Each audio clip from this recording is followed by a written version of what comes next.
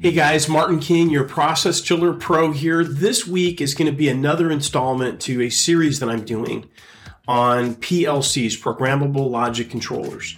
Just face it, they're part of your life. You're going to have them on all kinds of pieces of equipment out there, not just process chillers.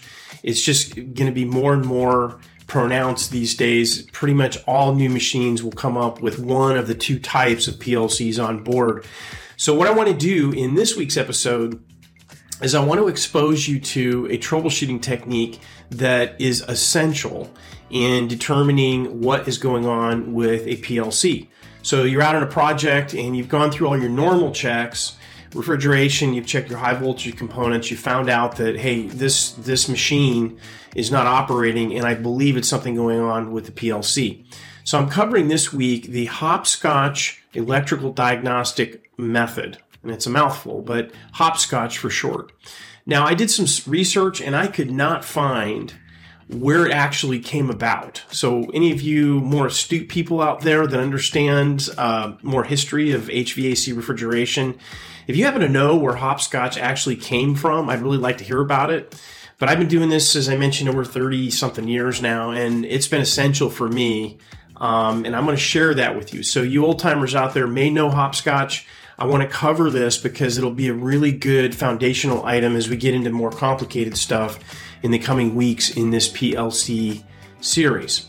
So more so than any other week, it's going to be super helpful to watch this particular episode in video format. As you know, I produce these in both audio and video. So if you're listening to this, I'm going to do my very best to try to paint word pictures for you. And I may fall flat on my face because a lot of the stuff is going to be drawing based and pictures and things like that. But what I'm going to do is try to create a verbal picture. But if you have any confusion about what I'm trying to talk about here, make sure you set some time aside and go to the ProcessChillerAcademy.com site and check out this episode on the Hopscotch method in the blog section of the website. So you'll be able to see it as well as hear it. Before we get started, I wanted to just do a quick safety announcement. The content that Process Chiller Pro podcast provides is really designed for experienced technicians only. So if any of the tasks that I describe in any one of my videos are making you feel uncomfortable, unsafe, you're not comfortable and know how to be safe with electricity, refrigeration, plumbing, I'd suggest that you stop and find somebody with more experience to supervise you or help you do some of the tasks that I'm describing. I want you to be safe out there, so please don't take any chances that can get you hurt. Hey guys, I have an exciting announcement. We just recently made some updates to our 3 most popular online courses at ProcessChillerAcademy.com. If you're a technician that's looking to improve your skills a little bit, maybe get some specialized training to be of more value to your customers and your employer, or if you are an employer, a contractor that is looking to augment your existing in-house training with online training that can be accessible from any device, this is a really great opportunity. Just go to ProcessChillerAcademy.com, just scroll down on the homepage and you will see the course area. If you go into the course page, you will see that we are currently, for a limited time, we have a promo code of Chiller Pro that will save you 25% on any one of these courses. So I hope you check it out, and I'm looking forward to seeing you in class. So as I touched on in the intro to this episode, I'm going to be taking a jump over to a screencast here in a moment. And my first goal is to help you identify what the heck you're looking at. Now, keep in mind, when you're looking at this particular drawing I'm going to show you, this is just one configuration of thousands that you'll see out in the market. But what I'm going to do in this episode is give you enough general guidelines as to what you're looking at that'll help you feel a lot less anxiety when your troubleshooting is narrowed down to, on a particular machine, to something going on with the PLC. Now, once we identify what we're looking at, then we're going to take a jump into the Hopscotch electrical diagnostic method that's going to act as a foundation to this entire series on PLCs. In a moment, I'm going to take a jump over to a screencast, and the first thing we're going to look at is both a high and low voltage wiring diagram. Now keep in mind that the particular diagram is just one manufacturer out of gazillions of them that are out there. And what I want to do is just get you familiar with the orientation of one particular manufacturer's PLC that I think will give you a really good idea on what the heck you're seeing. Now, once I orientate you as to the PLC's operation, the basic components, then we're going to jump into the Hopscotch electrical diagnostic method that's going to prove out to be your foundation as we progress through this series on PLCs. So let's take a jump over and let's see these diagrams in action. So the first thing that we're going to take a look at is the high voltage side of the system. Most of our focus in this particular episode is going to be on the control side, but I want to just familiarize you what you're looking at on the high voltage side. So let's look at our screen here. So this is your high side of this particular application. It's a pretty simple circuit, right? This is just a package chiller in particular, but it could be any type of mechanical equipment. You have your three-phase service coming in, line 1, 2, and 3, and you're just branching out to different components. So on the far left-hand side here, you're going to have the 24-volt transformer, right? So this is converting 240-volt to 24-volt AC. And then right next to it here is going to be a 240-volt to 24-volt DC. And this is the power supply for the PLC application, which we'll look at over on the low voltage side. Then you have two pumps. You'll have an evaporator pump or recirc pump, and you'll have a system pump. So these are powered by, or these are controlled by just basic contactors. So you have 3-pole, 24-volt coil contactors, and then you have their overloads here. So that's a pretty simple circuit. So the next one up here is the receiver heaters. And what receiver heaters do basically in a process chiller, they're a low ambient utility or low ambient option. And that's that. And then the next one here is our two compressors. And you have compressor 1, and then you have compressor 1 fan motor. It's an air-cooled chiller, of course. And you have compressor 2, and you have compressor 2's fan motor. And all of these components, the two compressors that I'm showing here and the fan motors, are all also controlled by either 3-pole in the case of the compressors or 2-pole contactors, which all have 24-volt coils. So that is basically it. This is a very, very simple circuit. I picked this one because I didn't want to, boggle everybody's mind, but this is your basic high voltage circuit on a PLC controlled, in this case, a process chiller. So the next thing we're going to do is we're going to pop over and spend a bunch of time in the low voltage side, and that's where we're really going to get into what's happening with a PLC. So what we're looking at now on the screen here is the low voltage drawing for this particular machine. I'm going to explain now what the heck you're looking at here, and just bear with me here. The cool thing is if you're checking this out on video, you could rewind as you need to, but let's just jump into this real quick. So on the left-hand side is going to be the output from your 24-volt DC power supply. We looked at the high voltage side of that over on the high voltage drawing a moment ago. So that is your DC power supply for your PLC components. And then on the far right-hand side is the other power supply, which is 24 volts AC. So you have DC and AC. That's basically how this operates. Now, the benefit of this particular design is that you have a PLC that is controlling a series of pilot relays, which I'll show you in a few minutes, that is turning things on and off on the AC side. So I'll show you that. It'll make more sense here as we get going here. So this particular chiller, this piece of equipment, is equipped with a human interface or an HMI. So this is a touch screen, and this has a full graphics package on it. And basically, you have a 24-volt DC supply to this component. And the only other real connection is a LAN connection that goes down to this next component here. And this entire box here that I'm outlining here with my hand here is a PLC. This is the brains of the outfit. So the PLC is talking to the HMI, and basically the HMI or human interface is giving the operator the ability to see what the heck is going on this PLC. So that's basically it.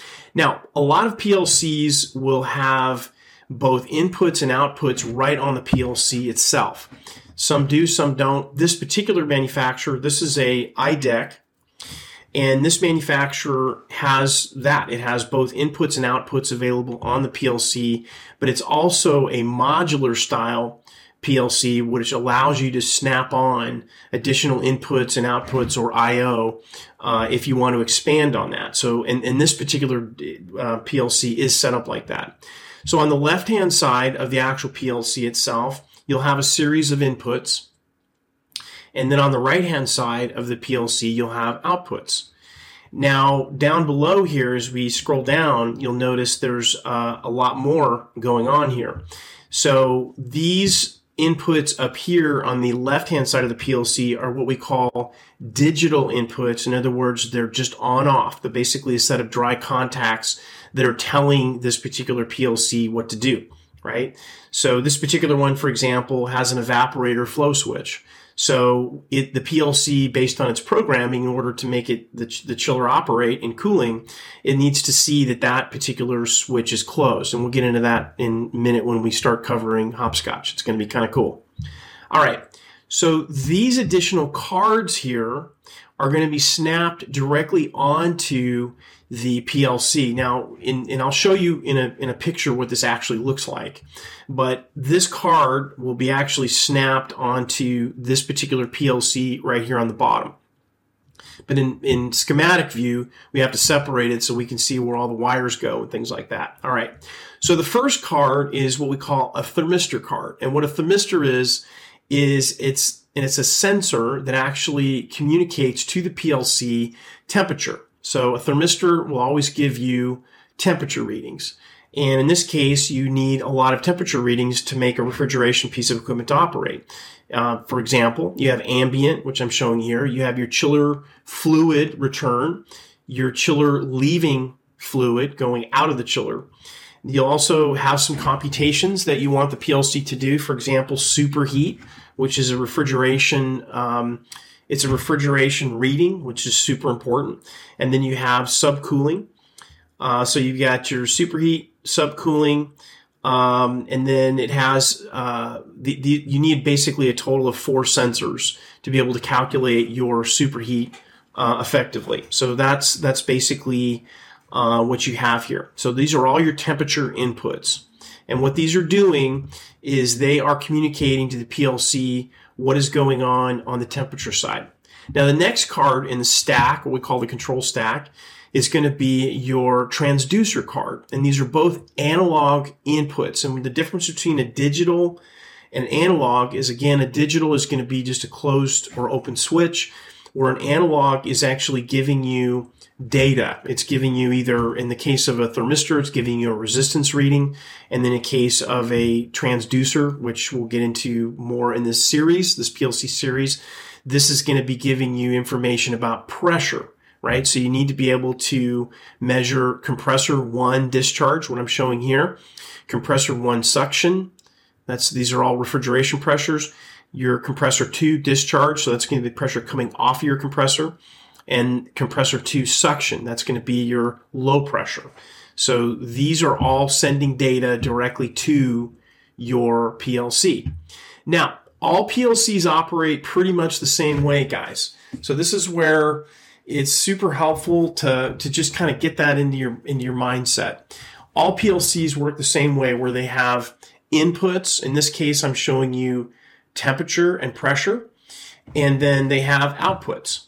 So the outputs can either be digital, right? So you can have an output that either turns things on and off, or you can have an output that's also analog, which gives you some type of a signal. And a great example of an output, analog output, would be a signal from a PLC ramping up or ramping down a variable frequency drive pump or a fan or something like that. So you'll have digital and analog inputs, and you'll have digital and analog outputs. Hopefully that makes sense. All right. So let's talk about that. So the next thing, we've talked about the inputs. Now, on board on all PLCs, there is a program. So there'll be a program in there that pretty much manages all the functions. So I'll give you an example of a real basic kind of an idea. So let's say, for example, that you want to have a specific leaving temperature going to your process on this chiller. And I'm just going to pick a number out of the air. Let's say that it is 50 degrees. So you need to have 50 degrees leaving the chiller. And you'll have a differential. So let's say there'll be a call for cooling at 52 degrees. We have a 2-degree differential, right? So there'll be a program that's running on this PLC that says, all right, so if my temperature gets to my set point plus my differential, 52 in this example, what I want to do is I want to turn on, this is the programming, I want to turn on some stuff. I want to turn on things to make this machine do what it's supposed to do. So what it does, based on the programming, it's going to send output signal, or in this case, a digital signal, 24 volts DC to these relays, these pilot relays, and it's going to turn on compressor 1. So it's going to energize this relay. It's going to turn on compressor 1 hot gas bypass. There's a little time delay, I'm sure. And then you're going to turn on compressor 1 fan. And that essentially will start your cooling operating. Okay. So it'll make cooling start to happen.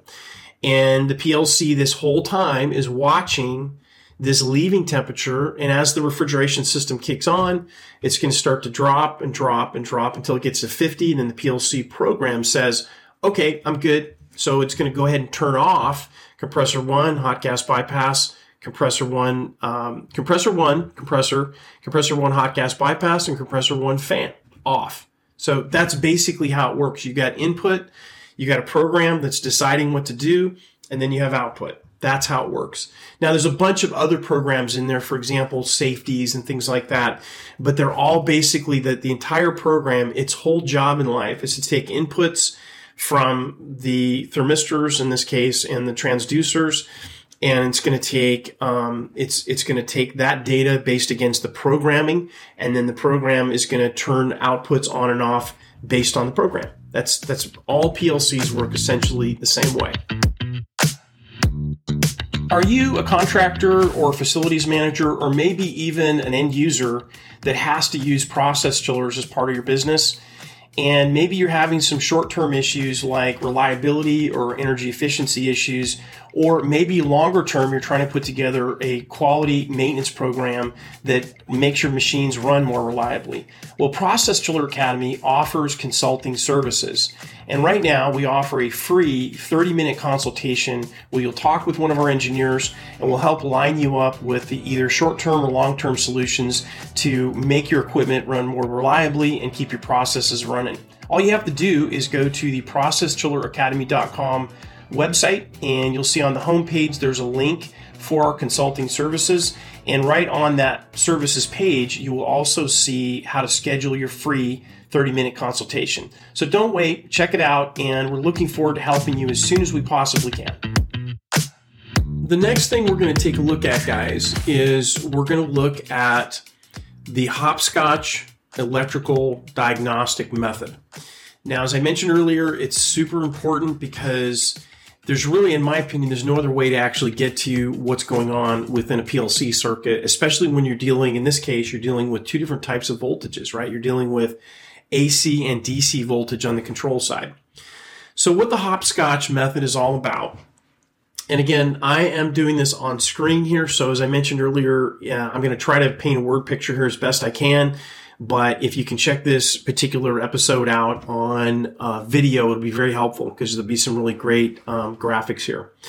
All right. So what we're going to do is we're going to look at Hopscotch. And the bottom line of Hopscotch is that you're going to have one probe.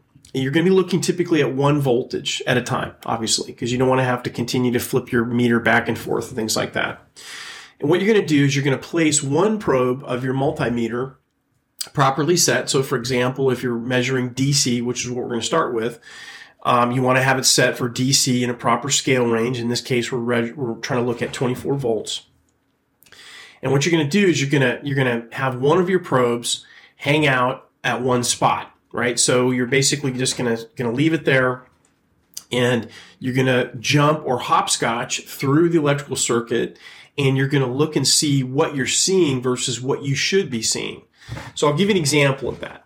So on this particular PLC, now this particular machine has a human interface, an HMI, which I mentioned earlier.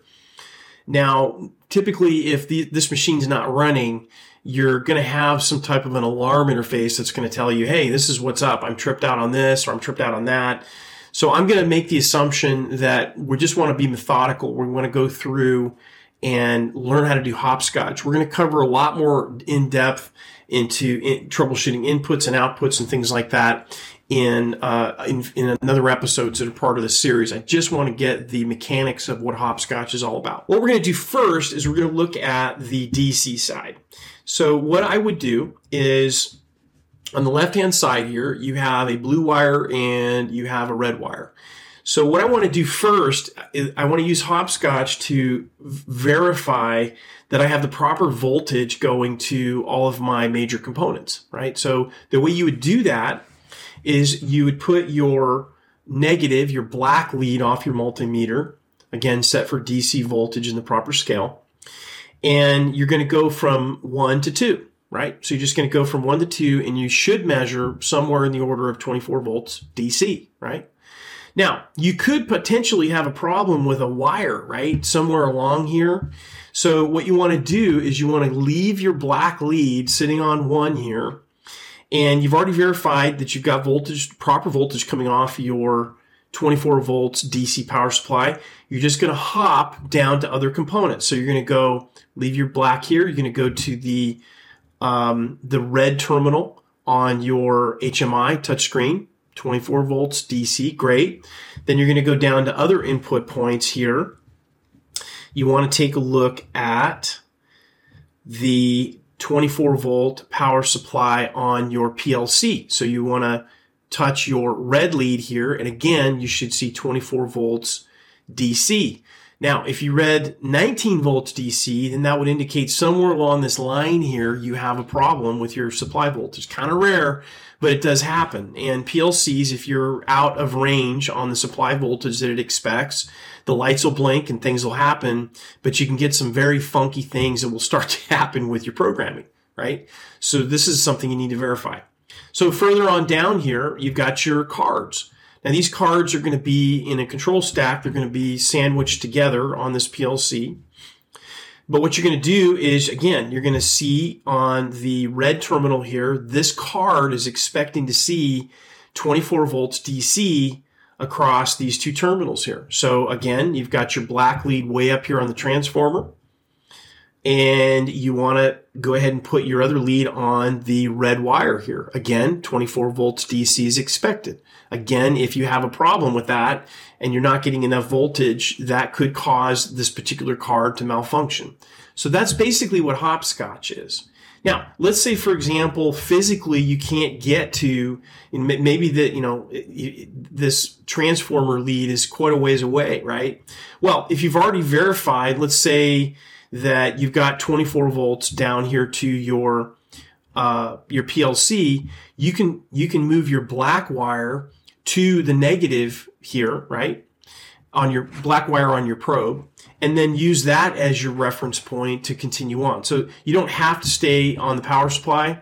Once you've verified something that's physically a lot closer, then you can move and hopscotch through the circuit that way. So I hope that makes sense, right? So hopscotch basically is going methodically through the major components, and you're checking to make sure that they're all getting the voltage that they're supposed to get, right? So that's how that works. Let's pop over here to our AC side. So I mentioned earlier, we have an AC power supply. So this one, you're going to do pretty much the same thing. So let's say, for example, the PLC is asking the compressor 1 to operate. Remember I said, let's say the example I gave you. So you got a 50-degree set point, 2-degree diff, 52, you get a call for cooling, and the PLC is executing its program, and it says, boom, I want compressor 1, I want hot gas 1, and I want fan 1. All right. So let's just say, for example, that the compressor and hot gas come on, but the fan does not, right? So obviously, on any refrigeration system, if you don't have good condenser cooling, your head pressure is going to go through the roof. Most likely, this thing is going to get shut off by high pressure safety, right? And we're going to cover that more when we get into the IO stuff. But let's say we want to use Hopscotch method to determine what the heck's going on this output, right? So the way this is supposed to work is you have, let's say, red potential, and this red potential is going to each common. So you'll notice this is a 3-pole relay. So you have common, which is terminal 11 in the middle, and then you have normally open when the relay is de-energized, and you have normally closed. So what they did here is they took the 24-volt AC red potential and they ran a common line to all the commons on the relays, right? They just put a jumper in there. All right. Now, what's supposed to happen is when the relay closes, so let's stick to our fan here, the PLC says, yep, I want to have fan, and it sends 24-volt DC to the coil on this particular relay, and that causes the relay to close, which makes the connection between terminals 11 and 14, and that, of course, sends 24-volt AC to the 24-volt AC contactor, which turns the fan on, right? Does that make sense? So and then when it's time to terminate, it will de-energize this coil. It'll open between 11 and 14 and turn the fan off. That's what it's supposed to do. So let's say in this case, you're repetitively having a problem. Every time you reset it, you get a compressor start, you get hot gas bypass start, and you have no fan, which causes this machine to fail on high head pressure. So even though these particular relays, we're not showing it here, they'll have a little green indicator light. So when they're energized, you'll have a green light going off. But let's say you don't have a relay with that indicator light on there. So what you want to do is you want to verify what's supposed to be happening against what's actually happening. So when you first turn the machine on, you might have to be quick about it. You already know your compressor started because you can hear the compressor running, and you can't really necessarily hear the hot gas bypass running. You may or may not, but you want to hopscotch this sucker and see what's going on. So what you do is you're going to put your, change your scaling on your multimeter. You're going to flip over to AC now. And what you're going to do is camp your red lead, your black probe on the 24-volt. We'll call this the blue potential, right, on your power supply. And then what you're going to do is while your compressor's running, if you want to, you can actually go over here to turn with your red lead and check number 14. And what you should see there is 24 volts AC, right? Because this switch is closed between 11, I'm sorry, I went to the wrong one. Between 11 and 14, right, is closed. So if you put your black terminal on your blue potential on your power supply, and you hopscotch over here to terminal 14, and that switch is closed, you should see 24 volts AC. That's how it should work. Now, in this case, let's say, you could go right down the list. You can go, you did your reset. You go from your blue potential to 14 on your compressor. Yep, I have 24 volts AC. You go your number 4 blue potential to your hot gas bypass, terminal 14 here. Yep, I got 24 volts AC. Then you go from your blue or number 4 potential to your terminal 14 on your fan, and whoops, no voltage, right? So that's telling you that potentially it's telling you that it's not closed. So to verify that, you move your probe over here to 11, and you should see 24 volt AC there. So if that proves out that you have it there, that means that what's happening here, even though this particular thing should be calling, it's not closing. Nothing's happening. So that's why your fan's not running, and that's why you're tripping out on high head pressure, right? So let's take this one step further. So we'll go back over here to the DC side, and let's take a look at that, right? So this is actually pretty simple because you'll see that you have red potential coming in on your DC side. We'll call this positive, right? Because it's DC. And you'll notice that this red line powers up all these outputs directly on the PLC. It's internally wired that way with the PLC manufacturer. Now, you'll notice that output number 6 on the output off of the PLC goes to this compressor 1, fan 1 relay, right? And they did the same thing on the relays on the DC side. They took the negative on the DC and they bridged it all over to all the relays. So it's common to all the relays. So when the output comes off the PLC, it goes to terminal A1, and then it should see negative on A2, which will cause that to energize, right? So what we would want to do in this troubleshooting scenario is we want to make sure that we're actually indeed getting signal from the PLC. That'll allow us to verify that we have a relay problem, right? So what we want to do is, just like we did before, we're going to camp out we're going to flip back our meter back over to DC in the proper scale. And then we're going to put the negative. You can do it right here on the PLC itself, because we already verified that before. So you put the black on the negative here on the PLC. And what you're going to do when you reset your chiller after your high pressure trip happens, you want to go back, reset it, get it running again. And then what you want to do is put your red lead or your positive lead on terminal number 6 on the PLC output. So that's a hopscotch, right? So you're going from negative here and you're looking for 24 volt DC on this particular output. If you do have that, then you know that the PLC is actually asking, at least at this particular point, it's asking it to run. Now, what I would do, just because I'm like that, is I'm gonna verify it here, and then I'm gonna hopscotch it all the way over here to A1, because you could have a bad wire here, right? It's possible. So I'm gonna go negative here to the actual physical location where the PLC is talking directly to the relay at A1. And again, I should have, when I have a call for cooling, I should have 24 volts DC on this DC controlled coil, a pilot relay. Now, if I verified, yes, indeed, I have 24 volt DC here, but I'm not making this connection on the AC side between terminal 11 and 14, then what I've got here is I have a bad relay, right? So that is using Hopscotch to do a diagnostic on a real life situation that does happen. So as I promised, I want to show you a photograph of an actual PLC that you'll see in a piece of equipment. Again, this is a process chiller, but this could be any type of mechanical equipment, if you will. So what you're looking at here, so let me make this, I'm going to make this image just a little bit bigger here. Okay. So this is what I was trying to explain to you in the when we were looking in the schematic view. So this particular piece of equipment has the power supply. So this particular one, this is not the same machine that I was showing you the schematic on a few minutes ago. But this particular machine has a 460 to 24 volt DC power supply. So that's what this is here.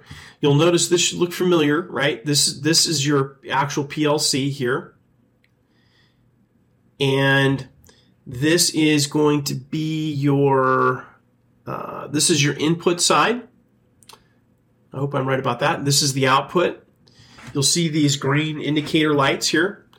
That tells you, and that's really helpful. Not all PLCs have this, but this will tell you what digital inputs are closed, and it'll also tell you what digital outputs are closed. So as I said earlier, if you were having a fan motor not running, for example, the light for that particular output, I think it was output 6, should be on. So that will at least tell you that the PLC thinks that it should be on, right? So that's helpful.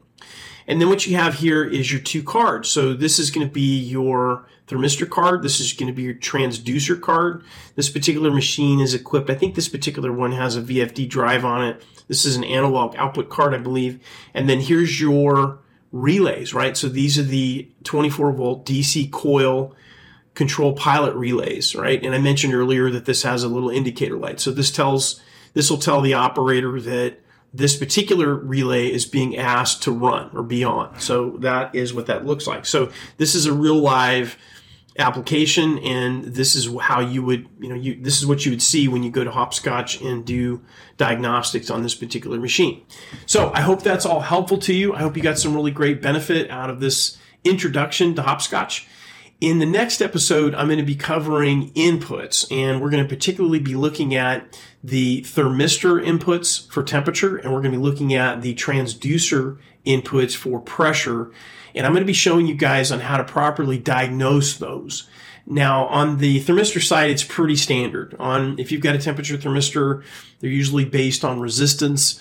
They're all going to be pretty much the same. You'll have different resistances, obviously, but they're pretty straightforward across the board. Transducers, not so much. I'm going to be looking at a Johnson control transducer, and we're going to be doing some diagnostics on that, but I think you'll get some really great takeaways from that. All right, so let's get to this week's mail segment. By the way, if you want your questions read on the podcast, send me a message, mking@processchilleracademy.com, or send me a message on LinkedIn. Make sure you give me your name and town always. And if you don't want the answers read on the show, let me know that too, and I will connect up with you one-on-one and get your question answered. So this week, the question comes from Ralph Mountford. He's from San Antonio, Texas. Hey, Ralph. He wants to know, when I find a bad thermistor on a machine, that's a temperature sensor, do I have to use an OEM part or do I have options? That's a great question. Overall, you can find thermistors in a lot of different places. The big deal, though, is the operating range or the resistance range. That is where you come into a little bit of a challenge because, as I mentioned in this episode, the PLC is looking at specific values on analog inputs. So if you do find a thermistor, you will have to find one that has almost identical, if possible, pressure. Excuse me, I'm getting messed up here. Temperature resistance values. So, for example, if it's reading 50 degrees on the sensor, on the thermistor, the existing thermistor, I'm picking a number from the air, should put out 20,000 ohms, okay? Well, if the replacement that you get puts out 30,000 ohms or some other value than that, the PLC's understanding of what temperature is reading is going to be wrong. And some PLCs, they'll allow you, the user, to calibrate. Some won't. We did not. We did not do that. We picked the most common range thermistor we could find, and that is how we did it. We did not put calibration protocols on the touchscreens. We just didn't do it. Anyway, so what I would suggest that you do is there's a company called Building Automation Products, or BAPI, B-A-P-I. They are a excellent distributor of these particular components. They're not a sponsor of the show. I just have a lot of personal experience with those guys. They're not the cheapest in town, but you can take a couple of snapshots of temperature readings on operating thermistors, maybe have other thermistors that are working okay, and you can feed that information to them, and they may be able to find you a thermistor that has a comparable operating range. So that would be the best thing to do if you don't want to go back to the manufacturer. The other thing you can try doing is, if the particular thermistor happens to have a part number on it, you can Google it. And if that part number is a non-OEM part number, in other words, you get other companies besides the manufacturer of the particular mechanical piece of equipment, you may have a shot there at finding the direct replacement, because a lot of manufacturers, they'll purchase those parts from companies, they'll use their original part numbers, and in that case, you're in usually pretty good shape. But in other cases, manufacturers will buy thermistors from other vendors, and because of their volume, they'll require those vendors to put special part numbers on there. So you have to go back to the particular manufacturer of the mechanical equipment to purchase the parts from them. So if you do Google search for the part number and it leads you back to the manufacturer of that machine, you're kind of out of luck, other than calling a company like BAPI and seeing if you could do your own homework. But you have to kind of judge if it's worth your time. This is a great question. This one comes in from William Banks. He's from Billings, Montana. I've never been to Billings. I'm going to go there one of these days. Anyway, he has specialty equipment. He doesn't really get into what type of equipment it is, but he says management has been talking about upgrading the control on these multi-million-dollar process machines, again, I don't know what they are, to PLCs. What's the best way to do this? Wow, since I don't know much about what your particular process machine is, I'm assuming that they're very big and they're very expensive. And in those cases, it's not like you're going to replace those machines with machines that have PLCs. So I'm assuming that's what the case is here.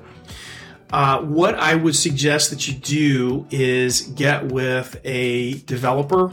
And what I mean by developer is there's companies out there that sell hardware, PLC hardwares. Many of them, they'll have different types. And what you want to do is have those companies or have them come out and look at your process, look at how it's running, look at how the existing controls are controlling those machines. And usually what they can do is they can prescribe the hardware that you need, and they can also do the programming as well. Now, that's about as far as I can go with this because I don't know much about your process. But what I would suggest that you do is reach out to me at mking@processchilleracademy.com or LinkedIn. Get with me, and I want to know a little bit more about what you're doing. I actually know some amazing developers that can probably help you. So if you'll get back with me when you can, and I'd be happy to help you in any way I can on that front. Great question. That's an awesome one.